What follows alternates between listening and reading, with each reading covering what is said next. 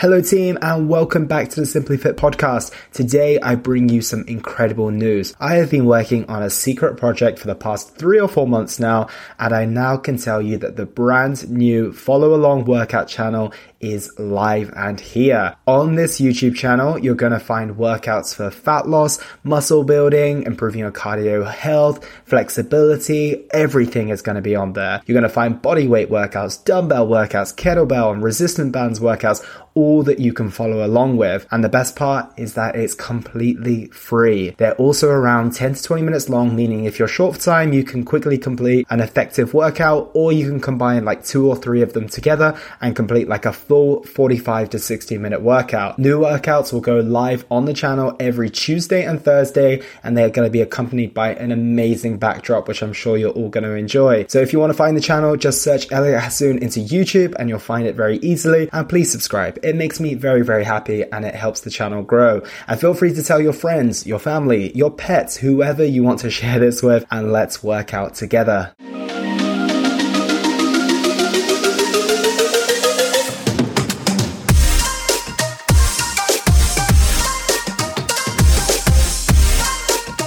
Hello team and welcome to episode 259 of the Simply Fit podcast. In today's episode, I have the pleasure of speaking with Gloria Zhang. Gloria is a psychotherapist, host of the Inner Child podcast, and a relationship coach. Gloria's journey with healing began due to some very turbulent years in the early stages of her life. These challenges persisted throughout her teen years and into the early stages of her 20s, until she regained her power and began her lifelong journey of healing and now helps hundreds of others heal and change the course of their lives. In this episode, you can expect to learn how you can begin to heal your inner child, how to maintain a lifelong journey of self-care and self-love, along with Gloria's perspective on the modern dating industry and apps such as Tinder and Bumble. So without further ado, Gloria Zhang. Gloria Zhang, welcome to the show. How are you today? Hey, Elliot. Hey, it's awesome. Thank you so much for having me here. My pleasure. I'm really excited to get into today's conversation. And for those who may have not come across your work or yourself before, can you explain a little bit about yourself in terms of who you are and what it is that you do? Yes, definitely. So I actually started off as a therapist and eventually became a relationship coach. Specifically, I help people who have a pattern of sabotaging or having very chaotic relationship patterns. So that's sort of my thing. But at some point along my journey, I kind of became the inner child person. I had a podcast that's literally called the Inner Child Podcast that started during COVID.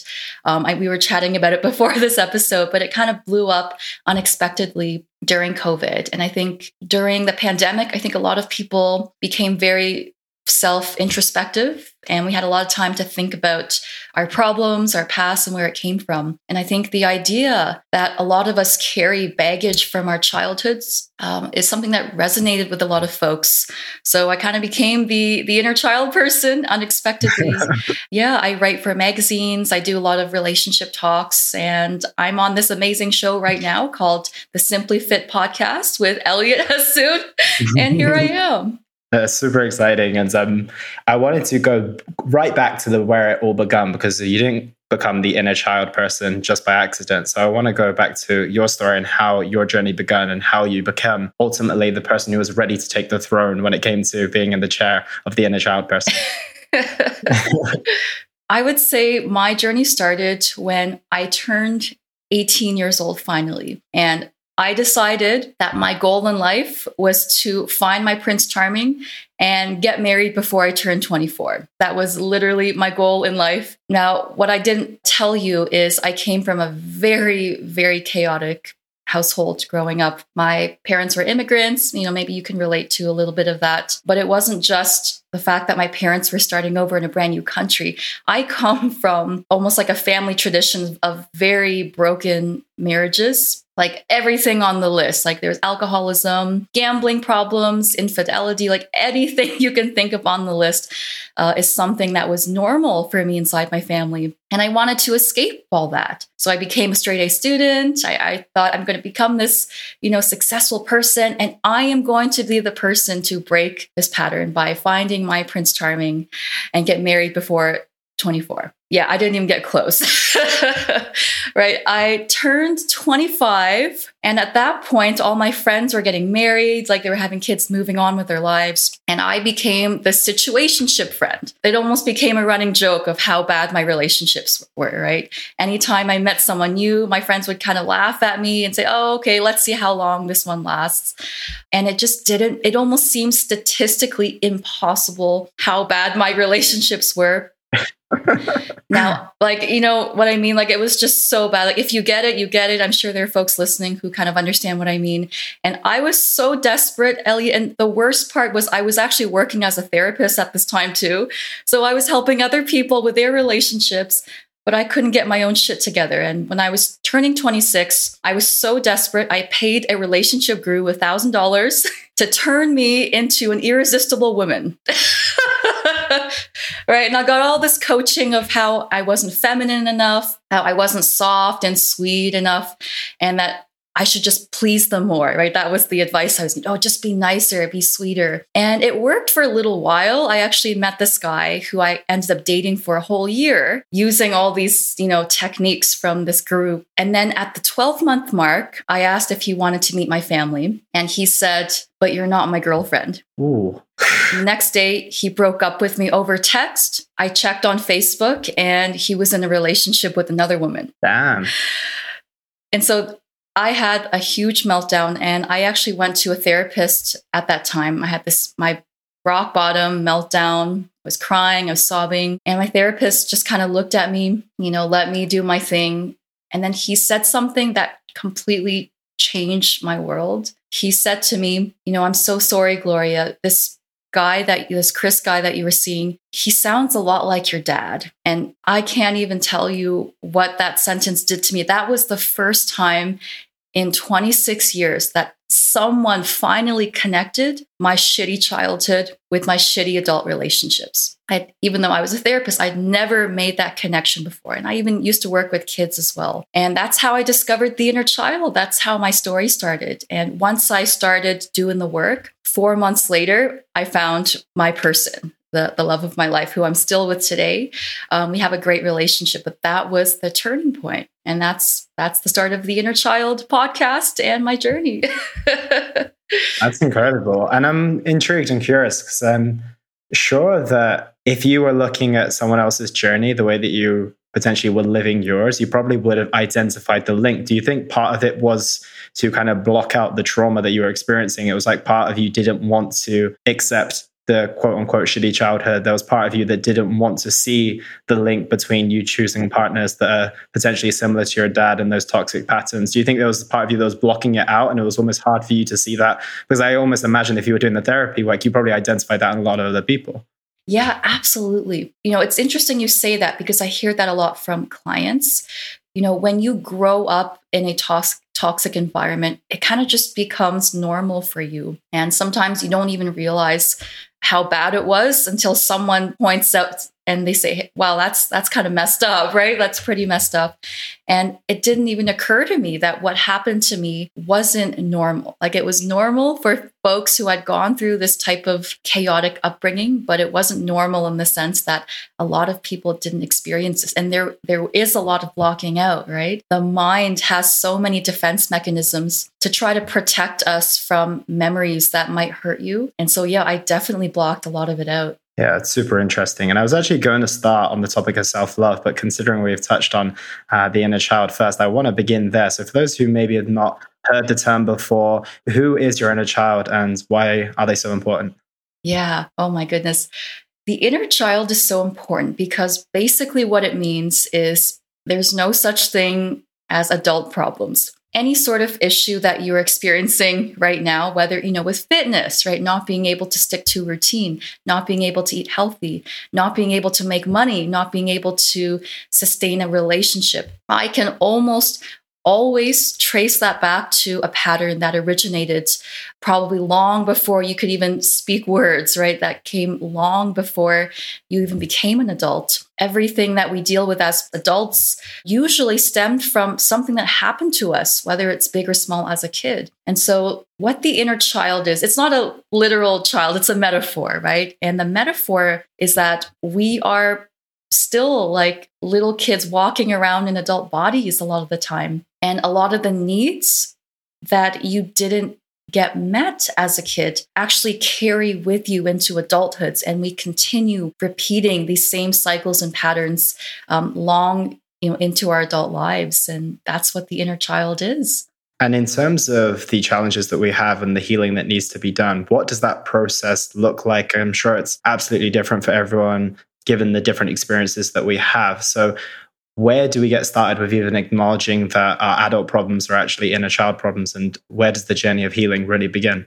Yeah, such a great question. So the simplest way that I would recommend even folks listening to this to start is whatever problem you're experiencing right now, to think back to the earliest time that you think it started. So when it comes to dealing with these inner child wounds, obviously there are a multitude of problems that people can experience growing up, but it actually usually boils down to 4 core wounds, as I like to call it. And I call them the abandonment wounds, neglect, guilt, or trust. And it means that at some point growing up, usually before we turn 7 or 8 years old, that's when a lot of our internal beliefs really solidify. You have experienced these 4 needs that were not met in you as a kid, right? So you might have felt that you were abandoned by your parents. You might have felt that you were ignored or that you weren't heard or listened to. You might have been guilt tripped as a kid, or things might have happened that led you to mistrust the people around you. And they can be big traumas like being adopted or parents getting divorced, things like that. But it can also be very small things as well, right? For example, if you had a parent who was really busy with their business or with their work, and they always came home 10 minutes late, right? And even though they apologized, you carry this memory with you of they were always 10 minutes late, right? And you start to build that feeling of not good enoughness or mistrust. Now, even if you're aware of this as an adult, even if you can rationalize and say, well, my mom was busy, right? My mom was trying to make a living. Kids don't understand that. Children see themselves as sort of the center of the world, right? They don't really understand all of these complicated adult ideas. And children will almost always put the blame on themselves. That's why when parents get divorced, kids always blame themselves. That's just what kids do. And if we don't take a look at and kind of resolve what happened to you as a kid, we're going to bring them into our adult lives. So, the short answer is to think about what are the things that happened to you as a kid that really stand out to you, right? You're going to have a couple of memories that kind of pop into your head right away, and to think about what that experience taught you as a child. Yeah, I think that's an amazing place to start. And if we are looking back, and we're identifying many different aspects, is there any key place to begin? Would you say it's the one that's maybe causing you the most challenges in your adult life? Because I find that it's almost like an onion layer that you kind of keep peeling back and reveal more and more. So is there something that we should start with first, or should it be the one that's most obvious? Yeah, probably the most obvious one, because I think with this day and age, there's a lot of delayed gratification. Folks are most interested in resolving the wound that causes the most issues in their current life, right? But actually, one of the exercises that I have my clients do is something called the timeline exercise. It can be a little bit, emotionally difficult, but I actually have people go through all of the ages, starting from birth to their current age, to actually write down what are all of the most significant things that happened to you at each stage and age of your life. And this is where we actually start to uncover patterns. So I think the key word here is pattern. And what most people discover is that it's not always just one thing that happened, but there's a pattern of things that have happened in their lives where maybe they always got bullied at school, or maybe they always felt like they weren't doing something enough, whether it was at work or at school or with families. And the feeling that exists within that pattern is sort of what they discover through this timeline. So yeah, that's one way that you can kind of dig into all of those wounds. Absolutely. And then going into the more practical side of things, let's say I start to go through my timeline, I start to discover a few trends and patterns that are starting to appear. Maybe I'm picking terrible relationships because of my example of a relationship during my parenthood was, seeing my parents was not the most ideal. Where are we going there? Is it a case of then talking to that inner child? Is it a case of going to talk to your parents? Like, what is the next step? Yeah, for sure. So that's the easy part, right? The easy part is figuring out what the problem actually is. What happens next is actually learning to build a sense of safety around that thing. So whenever I talk about safety, people are always like, what does that mean? Like, I'm safe now. Like, what do you mean it's not safe? It means that because you didn't get those specific needs met, you're actually kind of treating yourself the same way. So I'm going to try to use a more relevant example for your audience, Elliot, because I know a lot of folks here are interested in wellness and health and fitness. So, I've worked with clients who, we started off talking about the relationship stuff, but then we discover they have a really hard time sticking to an exercise routine, right? They'll like go in crazy 1 week and like hardcore workout. And then 2 weeks later, it's like they burn out and they just fall off the wagon. And it's just rinse and repeat. Like it just keeps happening. Like every single month they go through this cycle. And I would think that's interesting. That's almost exactly like how you treat relationships, right? You go in hot and heavy and then it burns out and then you fall off and then you go find someone else.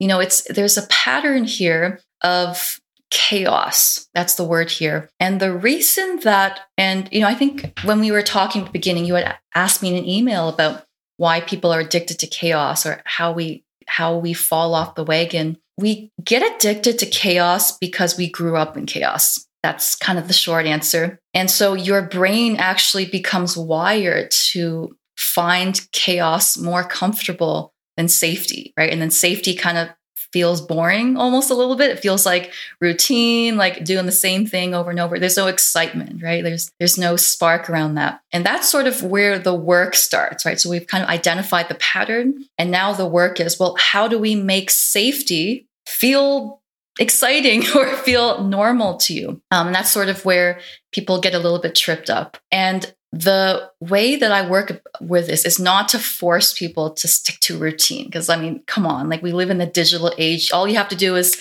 listen to the Simply Fit podcast or go on YouTube and you can find a routine, right?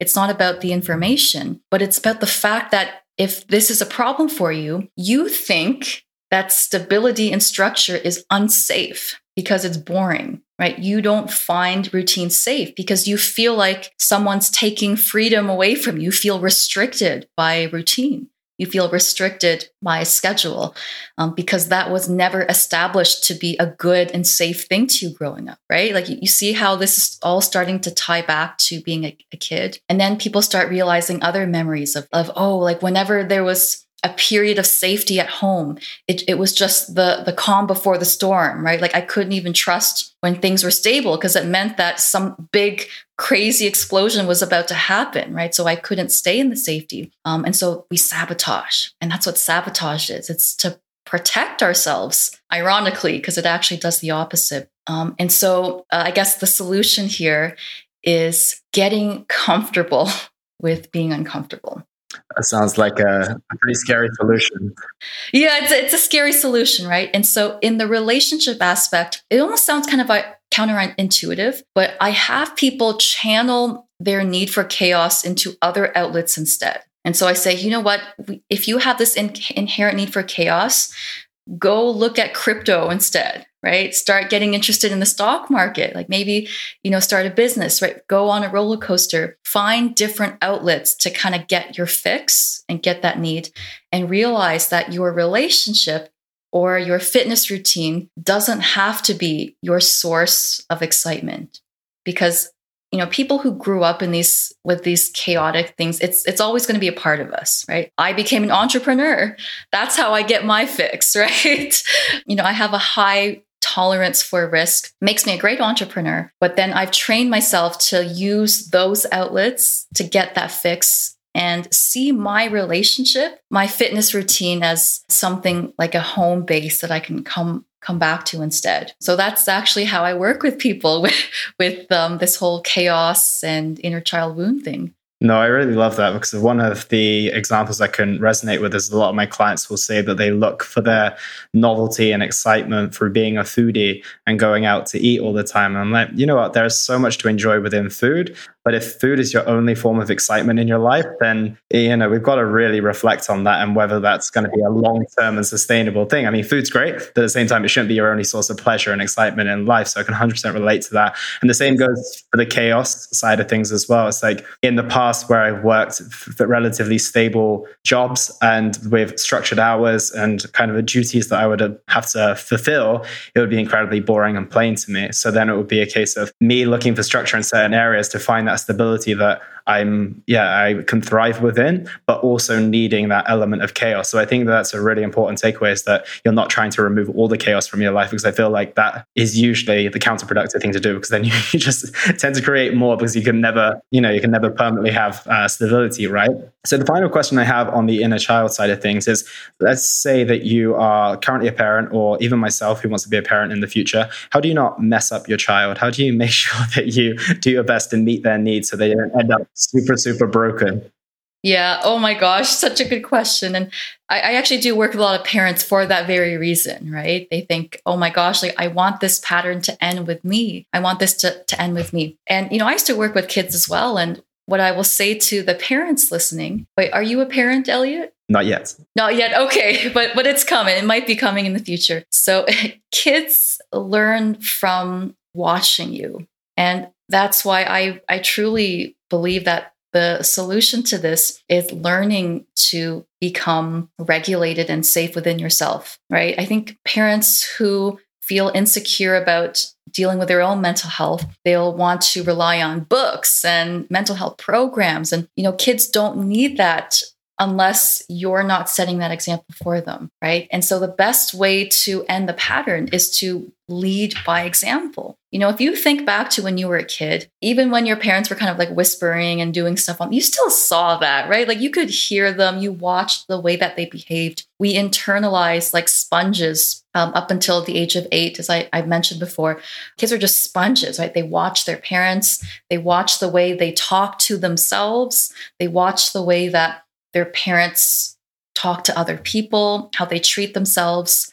And the best way to help your child is really to get good within yourself, right? Because that's how kids learn at the end of the day. So maybe that's not the answer folks were hoping to hear, right? But I really believe that investing in your own mental health, investing in yourself, and leading through example, that's really the best way to end the cycle.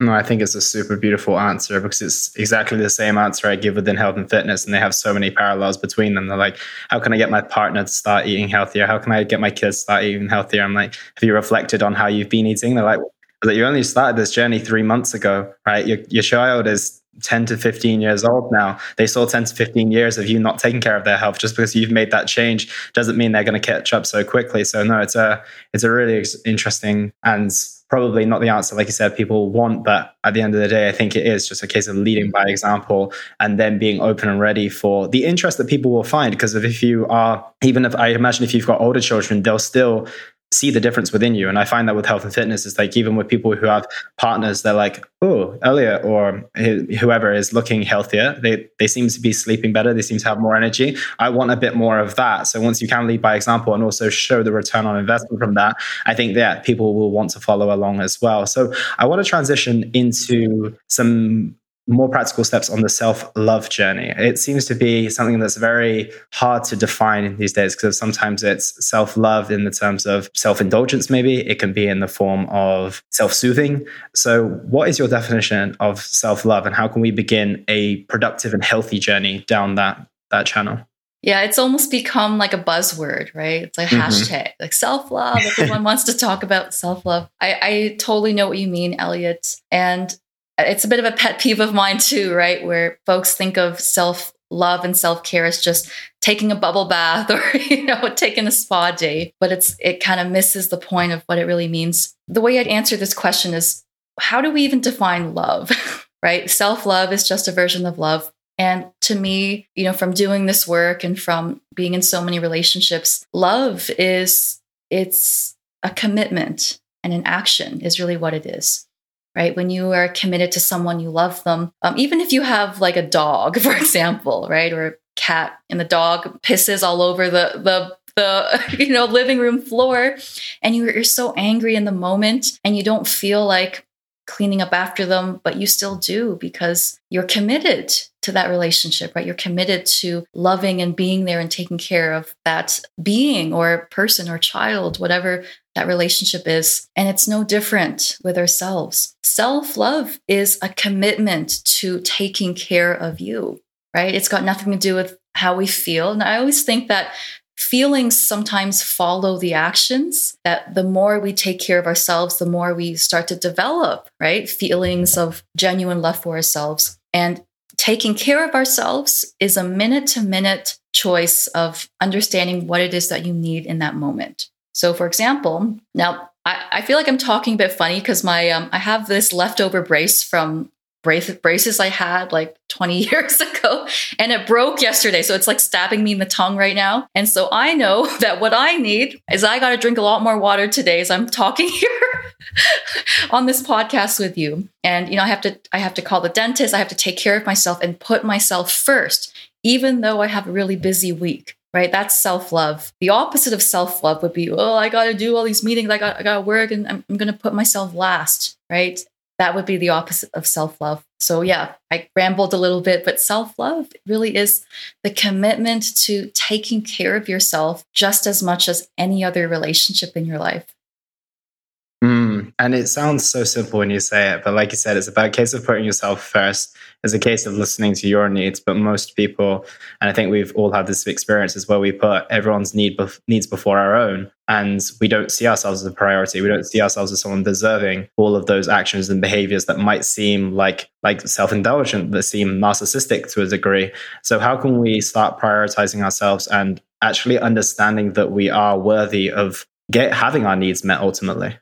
Oh, such a great question. And just to bring it full circle, you can start to see how those people-pleasing tendencies start from childhood, right? From either, watching your parents that sacrificed themselves and they didn't put themselves first. So now you kind of do the same thing. Yeah, I think it really starts with a lot of people are not even aware of what their own needs are, because it's almost like they've been indoctrinated their entire lives to look and see what other people need. And I was the same way, right? I was like a textbook people pleaser. And so really what you do is you do that entire process that you do with other people, except you do it with yourself. It's like this mind-blowing revelation, right? Who would have thought it? You actually ask yourself, I know, right? Who would have thought? You always ask other people, how are they feeling? Why don't you ask yourself that? Like, how are you feeling right now? Maybe you're feeling tired or burnt out or hungry, right? Or thirsty. And based on how you're feeling, what is something that you would need to make that feeling feel better? It's like, okay, well, maybe I don't really need a bubble bath. Maybe I need to tell my toxic friend that they're a piece of shit, right? Maybe I need to end that relationship. Maybe I actually need to call the doctor and book an appointment. Or maybe I just need to take a 10-minute nap, right? What's the feeling and what's the action that would lead to making that feel better? Yeah, it's pretty simple. Yeah, it seems super simple. And I'd love if you could, obviously this is a very vague question, but could you give some examples of non-typical forms of self-care? Because like you said, that booking the doctor's appointment is such a crucial one that probably people wouldn't identify. They would put, like you said, bubble baths, meditation, eating the food that they want in that bracket, but they wouldn't put something as important as booking a doctor's appointment or taking themselves to the gym, for example, even if they don't feel like it. So can you go through some non-traditional self-care practices and self-love practices that we could start to adopt? Oh my gosh, yes, of course. I'll start by saying this, and it's that the thing that you are resisting is probably the thing that you need to do the most. That's usually how it plays out. The most kind of non-traditional thing of self-care that's actually the most important is setting boundaries. A lot of the time when folks are struggling with, I'm not feeling good, I don't know how to put myself first, it's actually with setting boundaries with people or with themselves. So what that would look like is if you're feeling really drained at work or in a certain relationship, you're not really speaking up in a way that is integrity with yourself, and you're allowing yourself to be burnt out because you haven't vocalized those boundaries, right? You haven't vocalized those expectations and those feelings and those problems that you're having. So boundaries would probably be number one. Number one, the king of the list of self-care activities. Some other ones would actually just be doing nothing, right? Which also kind of sounds counterintuitive, but you probably work with people like this as well. We work with a lot of high achievers who are like always constantly doing and hustling and grinding. And sometimes the best thing to do is to go slow to go fast, right? You just need to disconnect from everything and just do nothing for the whole day. And sometimes that's all you need. Yeah, I love that. That's such a non-traditional approach and something that, like you said, can counterproductively seem so helpful. And all of these things, this process of healing, this process of working with your inner child, the process of giving yourself those practices that are going to meet your needs, they all seem very motivating when you first hear about them. But just like health and fitness, sustainability long-term is the key. So if we can get started with these quite productively, which I think most people can, how can we make sure that they are lifelong? How can we maintain those boundaries? How can we integrate that self-knowing of what we need 1, 2, 3, 4, 5 years down the line? Because I think that's the real key to long-term success, right? And I assume that you have a lot of experience of doing that. So I'm keen to know, A, how you've done it personally, and B, what advice do you give to your clients? Yeah, that's really the magic question, right? Of how do we make all these things last? Yeah, I think that's such that question gets asked a lot in our self-development world, right? Because even though you and I are in slightly different industries, I kind of fall under this umbrella of human transformation, right? People want the transformation, but they also want it to last. I'm curious what you think about my answer as well, Elliot, but I really believe that the key to transformation is coming back to questioning our beliefs over and over again. Everything that we've been talking about today, it all has kind of this common theme of what it is that I believe about myself and the world. Whether we're talking about the inner child thing or fitness or relationships, it all kind of boils down to what we believe is possible. So if we believe that things don't last, or we believe that if we fall off the wagon, it means that we're a failure, right? If we believe that having one bad day means that we have to start all over again, then it kind of becomes, what was it called? Like the upper ceiling effect, right? We actually are creating our own, unhappy ending. But if we can come back to the work that we're doing and rewrite what it means to have one bad day or even one bad month, then it's impossible to fail, right? Because what we're learning, we can't unlearn them. We just get back on the wagon and we try again and we try again. And it's a process, healing for the long term isn't about getting it right one time and now you're right off into the sunset, you're good for life. But it's about getting back there every time it's not a matter of if, it's a matter of when, right? We always fall off the wagon, but it's about believing that falling off the wagon isn't a bad thing so that we have the courage to get up and try again. Yeah, I'm kind of curious about what you think about that and how it relates to your niche. Yeah, I was trying to dig through many of the different attributes and traits, even within myself and my clients who have had long-term results. And I think fundamentally, it does come down to that updated belief system. I think the one thing I was going to lead with was it has to be something that you value and understand the importance of. So when it comes to your health and wellness, a lot of people can get motivated to look a little bit better, but they maybe can see that for 5 years. But when the children come along or when this tough time in life comes along, their priority of being in shape doesn't go beyond the aesthetic side of things. So they don't value it quite as much as they did when they were younger. So I think, like you said, it does come down to updating your thought process of understanding that your health and wellness needs to be a conscious commitment. It needs to be something that's lifelong, and you are important enough to put your workouts in your week every single week, to prioritize your nutrition, your sleep, and all these type of things. So I think everything it comes back to is an updated thought process on why you are the priority and why this thing is the priority. So yeah, I was trying to find maybe some holes in that argument, but it's impossible. It all comes down to the same thing. And it's just that updated belief system, and also understanding that even those prior things that you thought before, falling off the wagon means that you are off for days, weeks, months on end, but understanding that it's not about falling off. It's about how quickly can we come back on, and also how can we reduce the severity during the time. Because I think I say to my clients all the time, the reality is you are going to fall off, and you're probably going to fall off again, and you're going to fall off again. But the only time you really, quote unquote, fail is if you choose not to go back on again. And I think, again, that belief system of understanding that it's always a choice is another key one as well.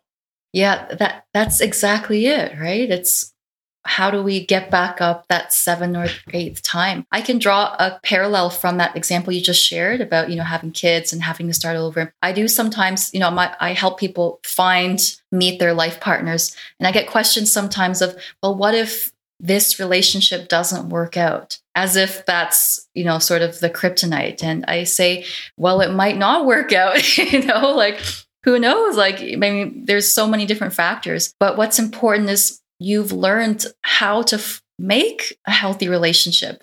And so you can do it again, right? And we don't, my first healthy relationship didn't work out, but the second one did, right? And it's not the end all be all, but you've learned the skills now. You have the tools, the knowledge, and it's about trusting that you've done it once before, you can do it again. And that is the definition of success. I couldn't agree more. I really couldn't agree more. And it's the same with the health and fitness side of things as well. It's that you even said it in one of your quotes, is that you're not starting from scratch, you're starting from experience. And I think that that's the key thing to remember, right? It's a beautiful quote and it illustrates that point. And I want to make a smooth transition over to what you just touched on, which is relationships. I recently met the love of my life as well. And funnily enough, I was one of your Thank you. I was one of your typical clients before who would have come to you and be like, I'm too busy. I'm this high achiever. I'm not going to be relatable. I've got a podcast. I've got my coaching business. I've got X, Y, and Z. So I'm going to dive into that in a little bit, but I want to get started with what your thoughts are on the modern dating industry and dating apps. Oh, yeah. So I think folks are a little bit surprised to hear when I say I love the dating apps. That's actually how I met my partner, was on Tinder, surprisingly, right? Because I think people think of Tinder as it's like a hookup app, right? I have to interrupt you and say that we share the exact same story. So that's... oh my gosh, no way. We're both, we're Tinder success stories. Yeah, honestly. And, I find that the same people that talk badly about Tinder are the same kind of people that talk badly about social media and the internet. These are all just tools, right? And tools have pros and cons to them. What I'll say about, I think the apps, if used correctly, and I do a lot of work around how to actually, take a trauma-informed approach so that you're not burning out.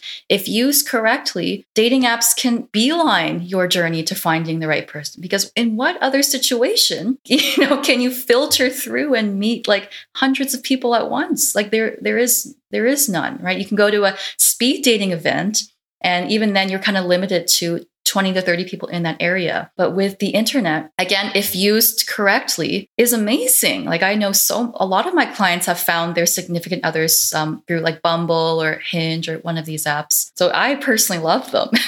Yeah, no, I can certainly relate. And what was really funny is, if you asked me before, it was an interesting story, which I'll spare the details for now, but maybe I'll tell you another time. But I was going through phases where I would be deleting the apps, re-downloading them. Like, nope, I'm going to find someone in a super organic. I'm going to find someone in an organic way. I'm going to go approach someone at a coffee shop, or fate is just going to drop them right in front of me. And I love the fact that none of that happened, because it was almost proof that it's like, no, Elliot, you weren't right here. It's like you were very closed-minded and you only had a single view of this. So life is going to show you that actually maybe you should need to rethink that it's not down to the tool that you're using, it's your approach to the tool, right? So on that note, you mentioned like there's one way of using it, but I also know there's another way of using it. So when it comes to the side of things where it does get a bad reputation, do you have any kind of tips and techniques where people can avoid like dating burnout, where they can avoid meeting the wrong type of people as well? Yeah, absolutely. And yeah, it's so funny that we have similar stories with it. Just it's like the universe kind of putting us in our place, right? To humble us a little bit. I talked about how online dating gives us opportunity. And I think that's the volume of people is where these apps start to get this bad reputation, because in organic settings, you might meet, 3 people in a day, and maybe only one of them is a bad egg, just statistically. Right? Now, when you go on the internet, you might meet 100 people in a day, and now 30 of them, statistically turn out to be like emotionally unavailable, married people looking for a unicorn in their relationship, whatever it is. And so it starts to make us believe that a lot of people out there, are like kind of toxic, right? But in reality, 50% of the population has a secure attachment style, which means half of the population on Earth are people who would make great partners, but I would find that toxic people tend to be a little bit louder on the dating apps, right? They're the ones that are going to, message you first, or they're going to love bomb you and right, try to grab your attention. It's right. Like, it's sort of like at a bar. It's sort of like the weird people or like the toxic people are the ones that are going to like come at you, right? They're going to go for it. And I think that's just kind of how it works. So what I would say as, I guess, some tips that I give to clients is when someone has a bit of a red flag profile, don't even entertain talking to that person, right? Don't even, see how it goes. Like there's a lot of red flags on apps. Like if someone says not looking for a relationship, right? If someone doesn't have a bio, if someone just links their Instagram and says, go follow me, right? Don't even waste your time with those, right? You want to swipe right away. And I find that people just, they swipe yes anyway, thinking that it doesn't cost them anything. But it actually does, right? It sucks away your time and energy, and those little disappointments start to build up into dating burnout. And I find that a lot of dating burnout has nothing to do with big things that happen. It's these little actions you're doing that are sucking your time and energy. So that's sort of, I guess, one little tip I would share. Yeah, I think it's super, super valuable. And like you said, is that you might have only met 3 people in a real life situation. So given the fact that you can swipe, and hopefully you might just need to expand your location if you do end up running out of people and you live in a big enough city or town that you don't end up running out of people, then there's going to be way more people than you would have experienced in reality anyway. So I think it's a valuable step. And then obviously the progression of that, let's say you do potentially go down the route of dating someone who did have red flags, or maybe they didn't have red flags, and you ended up in a casual encounter. And I don't think this is discussed enough in terms of our thoughts and our perspectives on casual sex, because I know that you mentioned that this could be a form of self-harm. And I was really interested to get your take on that, because I've not heard many people discuss it. So can you dive into that? I'm talking in relation to your Instagram post, but if you've got any ways in which you can expand, that'd be amazing. Well, thanks for checking out my post, Elliot. Yes, certainly a lot of folks had reactions to hearing me say that, right? That, yes, sometimes casual sex can be a form of self-harm, especially if we believe that it's a tool to get someone to choose us. I think this is sort of the hookup culture that maybe you wanted to talk about. And that is one of the downsides of dating apps, is it makes it a lot easier to just hook up with people, right? It's in this day and age, it's easier to find a hookup buddy than to order pizza online. All you have to do is swipe, and there's certain apps for that. Now, I think when people encounter a few bad eggs, they start to develop this belief that everyone out there is just wanting to hook up. And this is for guys and girls. This is not gender exclusive. They think that everyone out there wants to hook up with them. And they start to internalize this belief that I have to sleep with these people in order to get them to like me. And that's sort of where the self-harm begins, right? You start devaluing yourself. And I'm not saying that you shouldn't sleep with people. That's totally fine, right? I don't think there's actually a connection between how early you sleep with someone and how great the relationship is. I actually slept with my partner pretty early on in our dating, sort of TMI. There's nothing wrong with that. But if you're only doing it because you think that that's how you're going to get people to like you, that's where the problem lies. I can completely understand where a lot of people will fall into that trap as well. So how can we maintain those boundaries? I mean, how can we put boundaries in place in the first instance? Because if that's a lot of rejection, and if we see, and I think this might be more of a female one than the male one, if I'm completely honest, without being stereotypical. I think in a way, and I've heard this before, it's like females are the gatekeepers to sex in a way, right? And if a female has been rejected many, many times, they might see that, in fact, this is my route of actually getting the validation and X and Y and Z, but it's not actually fulfilling what they want. So I'm keen to hear how both females and males, I don't want to just put anyone in that bracket, but how do we start maintaining those boundaries or even put them in place in the first place? Yeah, there definitely is a gender component to this as well, right? So we can totally tie this into what we discussed earlier about the self-love and the needs. And honestly, it's just starting with asking yourself, do I actually want to have sex with this person, right? It sounds so simple, but I can guarantee you that when you're in a heated situation, when you're on a date with someone, when you're Netflix and chilling, you're not asking yourself those questions because you're focusing on getting validation from the other person in the moment, right? And in that moment, and that's where people start to have issues. They forget themselves in those moments. I know guys that maybe they don't actually want to jump so quickly, but they want that sense of validation from, the attractive girl that they've just picked up, and they're doing it from that place. And on the other side, we might have women who think that they need to prove themselves by, having sex, being the cool girl to win the guy over. And they're doing it for that reason. But you want to ask yourself, do I actually want to have sex with this person? Yes or no? And I really believe that you should only say yes if it's a full body yes, if it's coming from the right energy. And whatever happens next, you're not basing your worth on, are they going to call me the next day? Or is she going to still, is she going to want to be with me? It can't be dependent on whatever outcome that you're trying to get, but it's got to be in that moment. Do I want to have an intimate experience with that person? And that should be your answer. Yeah, I love that. I think one of the biggest switches I made a couple of years ago, or when I did start dating again, was not, does this person like me, or do I actually like this person? Is this person actually worth spending a good amount of time with? And I value my time highly. And I was like, if I have to even entertain someone on a date for even if it's 90 minutes, that's 90 minutes too much for someone I don't want to spend time with.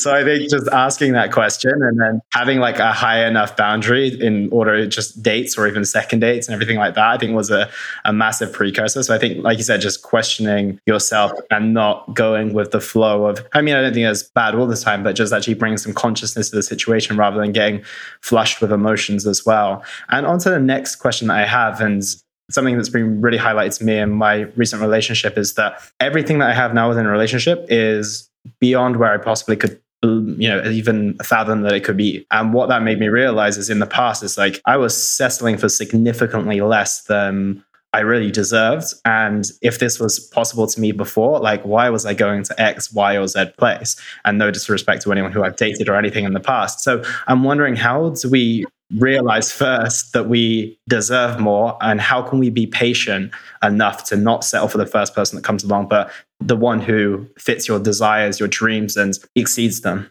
Yeah, such a good question. You don't know what you know till you got it, right?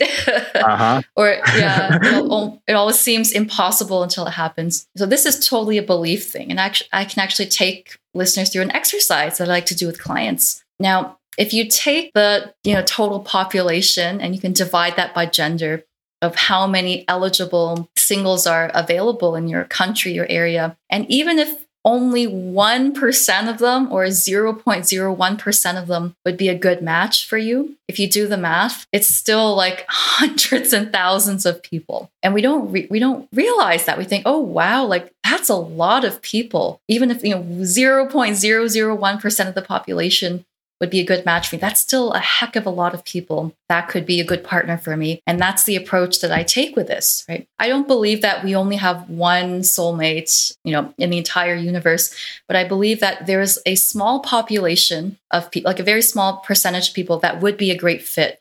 But because there's a lot of humans out there, turns out there's a lot of people that can be as good as your partner right now. That sounds kind of bad. But if you kind of get what I'm saying, there's that 1% of people that would be a fantastic match for you. And I get people to start thinking in terms of abundance, right? That you only have to find one of them, right? And Elliot, you found your one person out of maybe 50,000 people that could have been a great match, right? And that because you have experienced that once, you could experience that again in the future. You knock on wood, no offense. I'm sure it's a great relationship, but you could experience that again because you have identified what that 1% is for you, right? 100%. And I think the funny thing is that just like life did the same with the universe putting me in my place, it was the same from that perspective as well. It was like, once I accepted that, you know what, if I'm not in a relationship by the time I'm 30 or 32 or 33, that's completely fine. And I really came to peace with that. I was like, I'm very content on my own. I like the way my life looks.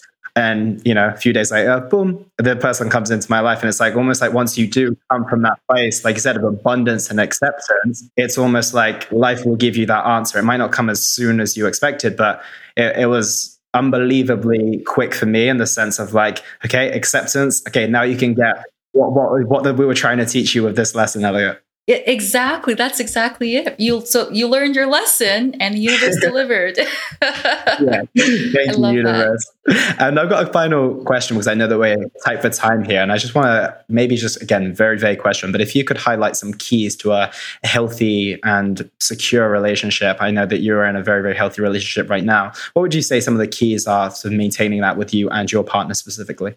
Oh, yeah, for sure. The number one key and I always say that the secret to sustaining a healthy relationship is actually your ability to regulate your own emotions, right? And a lot of people don't think about that. They think about the dynamic, but a lot of relationship issues come from people's inability to deal with their own feelings, right? So whether it's jealousy, whether it's fear or rejection, like all of these emotions, you have to be comfortable at navigating them within yourself first in order to be able to process them in a relationship, right? And so that's why I love to say that any self-development work that you do with yourself will also benefit your relationship. So number one key is, get some help on working through those emotions and getting better at communicating them and dealing with them within yourself. I guess the second thing is, when I help people with relationships, I don't teach it in terms of your needs and their needs, like my needs and my partner's needs, because